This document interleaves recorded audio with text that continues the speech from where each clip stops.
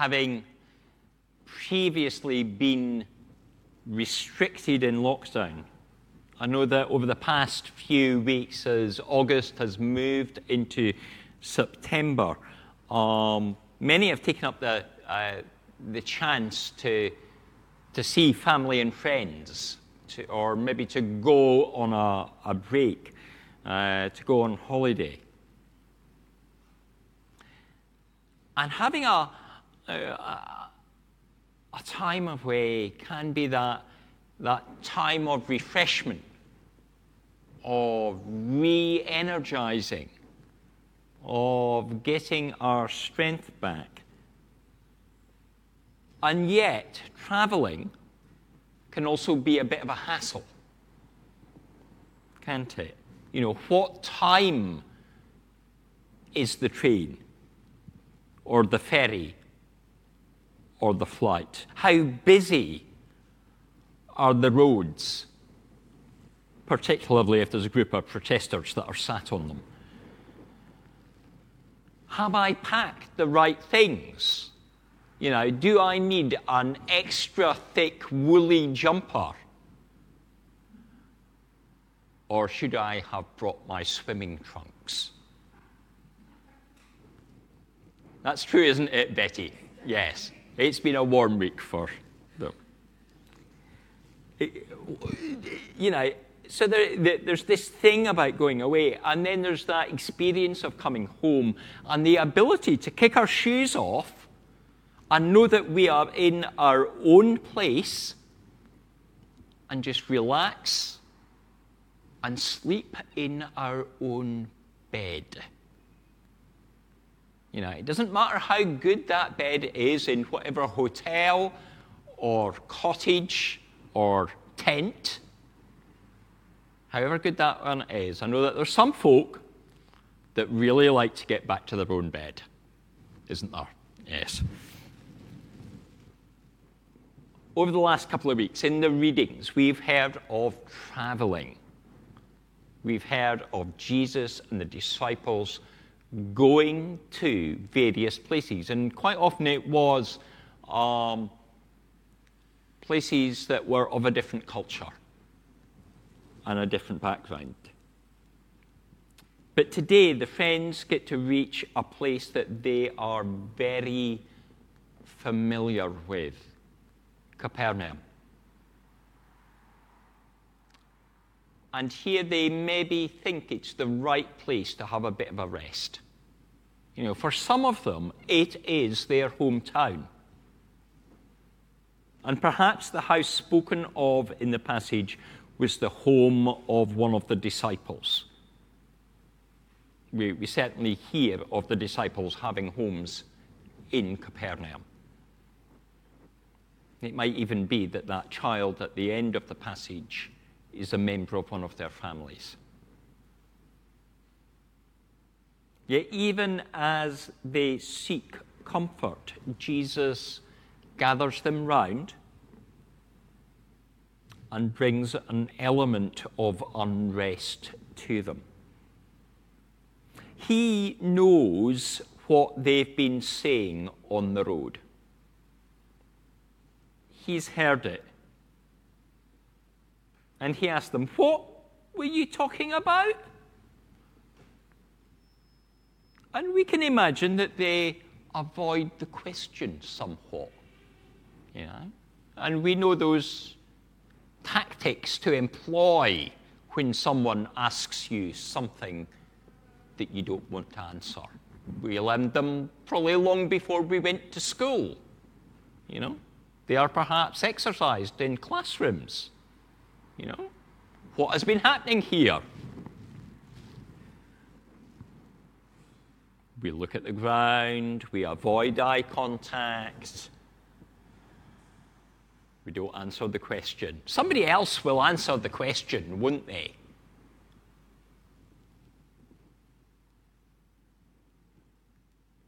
You know, it's like a group of pupils caught misbehaving, and the teacher doesn't get an answer. This episode suggests that although they have been physically traveling with Jesus, they've walked along the road together, they've been to those different towns and villages, they've seen the teaching going on, or heard the teaching and seen the miracles, or whatever. But they've not been traveling the way of Jesus. Traveling with Jesus, but not in the way of Jesus. They've not been engaging with him in the right way, not thinking of what it means to be a disciple. And I wonder if that's sometimes true of us. We come together as a church in the building or online.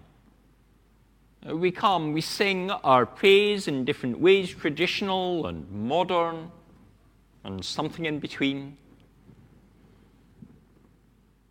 We engage with friends. We drink our coffee or tea after the service. Maybe talk about MasterChef, not within my earshot.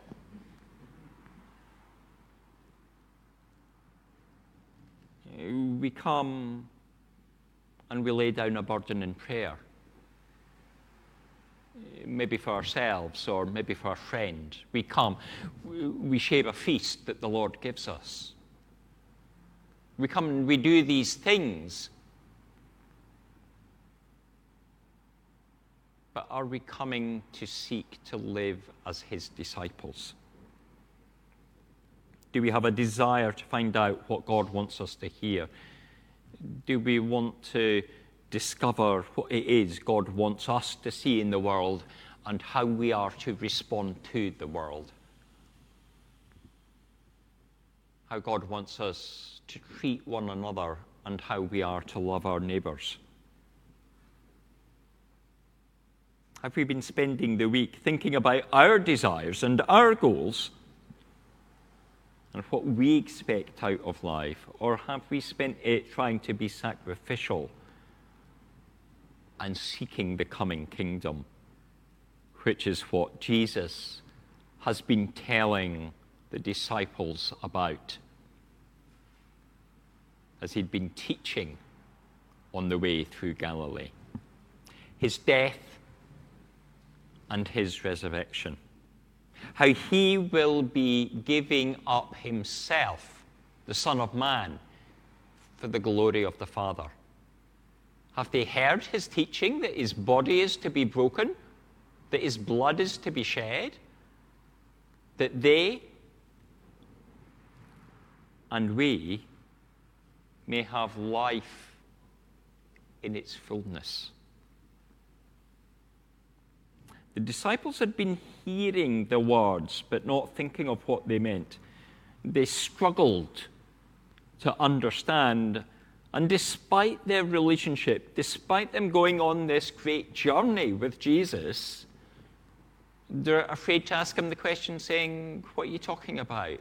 Can you explain this to me? I want to know it more." No, they go off and have their own discussion, perhaps for fear of revealing their ignorance by asking for help. Many of us who are particularly male are perhaps like that at times. I would hesitate to say anything about what it's like to be a woman. I don't have that experience. But as a male, sometimes we would prefer to drive round in circles rather than seek direction. We might fortuitously stumble on the right road when we are lost, and then quietly rejoice. I knew I was getting there anyway. But there is the danger that in the meantime we've travelled the wrong way. You know, some of us are not good at asking for help. Walking with Jesus, the disciples had a guide and a teacher that they did not ask for help. And instead they go the wrong way. Instead of thinking how to be servants, they do the opposite. They debated about being the greatest. They said, who has greatness among us? At the end of August, I saw a television program that wasn't MasterChef. It showed clips from old Michael Parkinson interviews. Some of the clips I can remember being on telly, but I must have been very young at the time. If you have internet access, the program's still on there on BBC iPlayer. Among the presenters' guests a number of times over the years was Muhammad Ali, who always had that boast, you know, I am the greatest.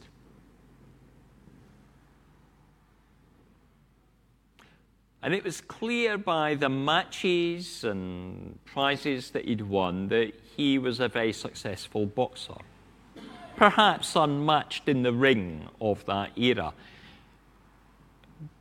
But it was also clear in the clips that he had great arrogance, not simply when he was on camera, but the whole time. And that the Yorkshire interviewer, although recognizing the pugilistic successes, didn't think much of his old guest as a person. Was he the greatest? Not in all things. Jesus reveals the way of true greatness. It's to humble oneself and to give value to others. Children had a really low place in society in the first century. They were disregarded, and their presence would normally be ignored. But Jesus speaks of welcoming them as welcoming him, and in turns as if he's an ambassador of the Heavenly Father. That's what the Greek words kind of mean in this way of welcoming and saying. They're welcoming God among them if they welcome one like this little child. And the example of a child could equally have been a widow who was a person with no source of income. Or it could have been a traveler from another land and culture who needed shelter, such as a refugee. It is the concept of those that the world often has little regard for are loved in the kingdom. It's a message that the disciples should have known all the way through Jesus' teaching. It's there right early on in the Sermon on the Mount, in the Beatitudes.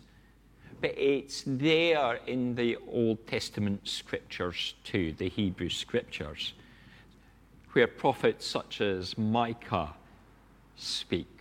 What does the Lord require of you?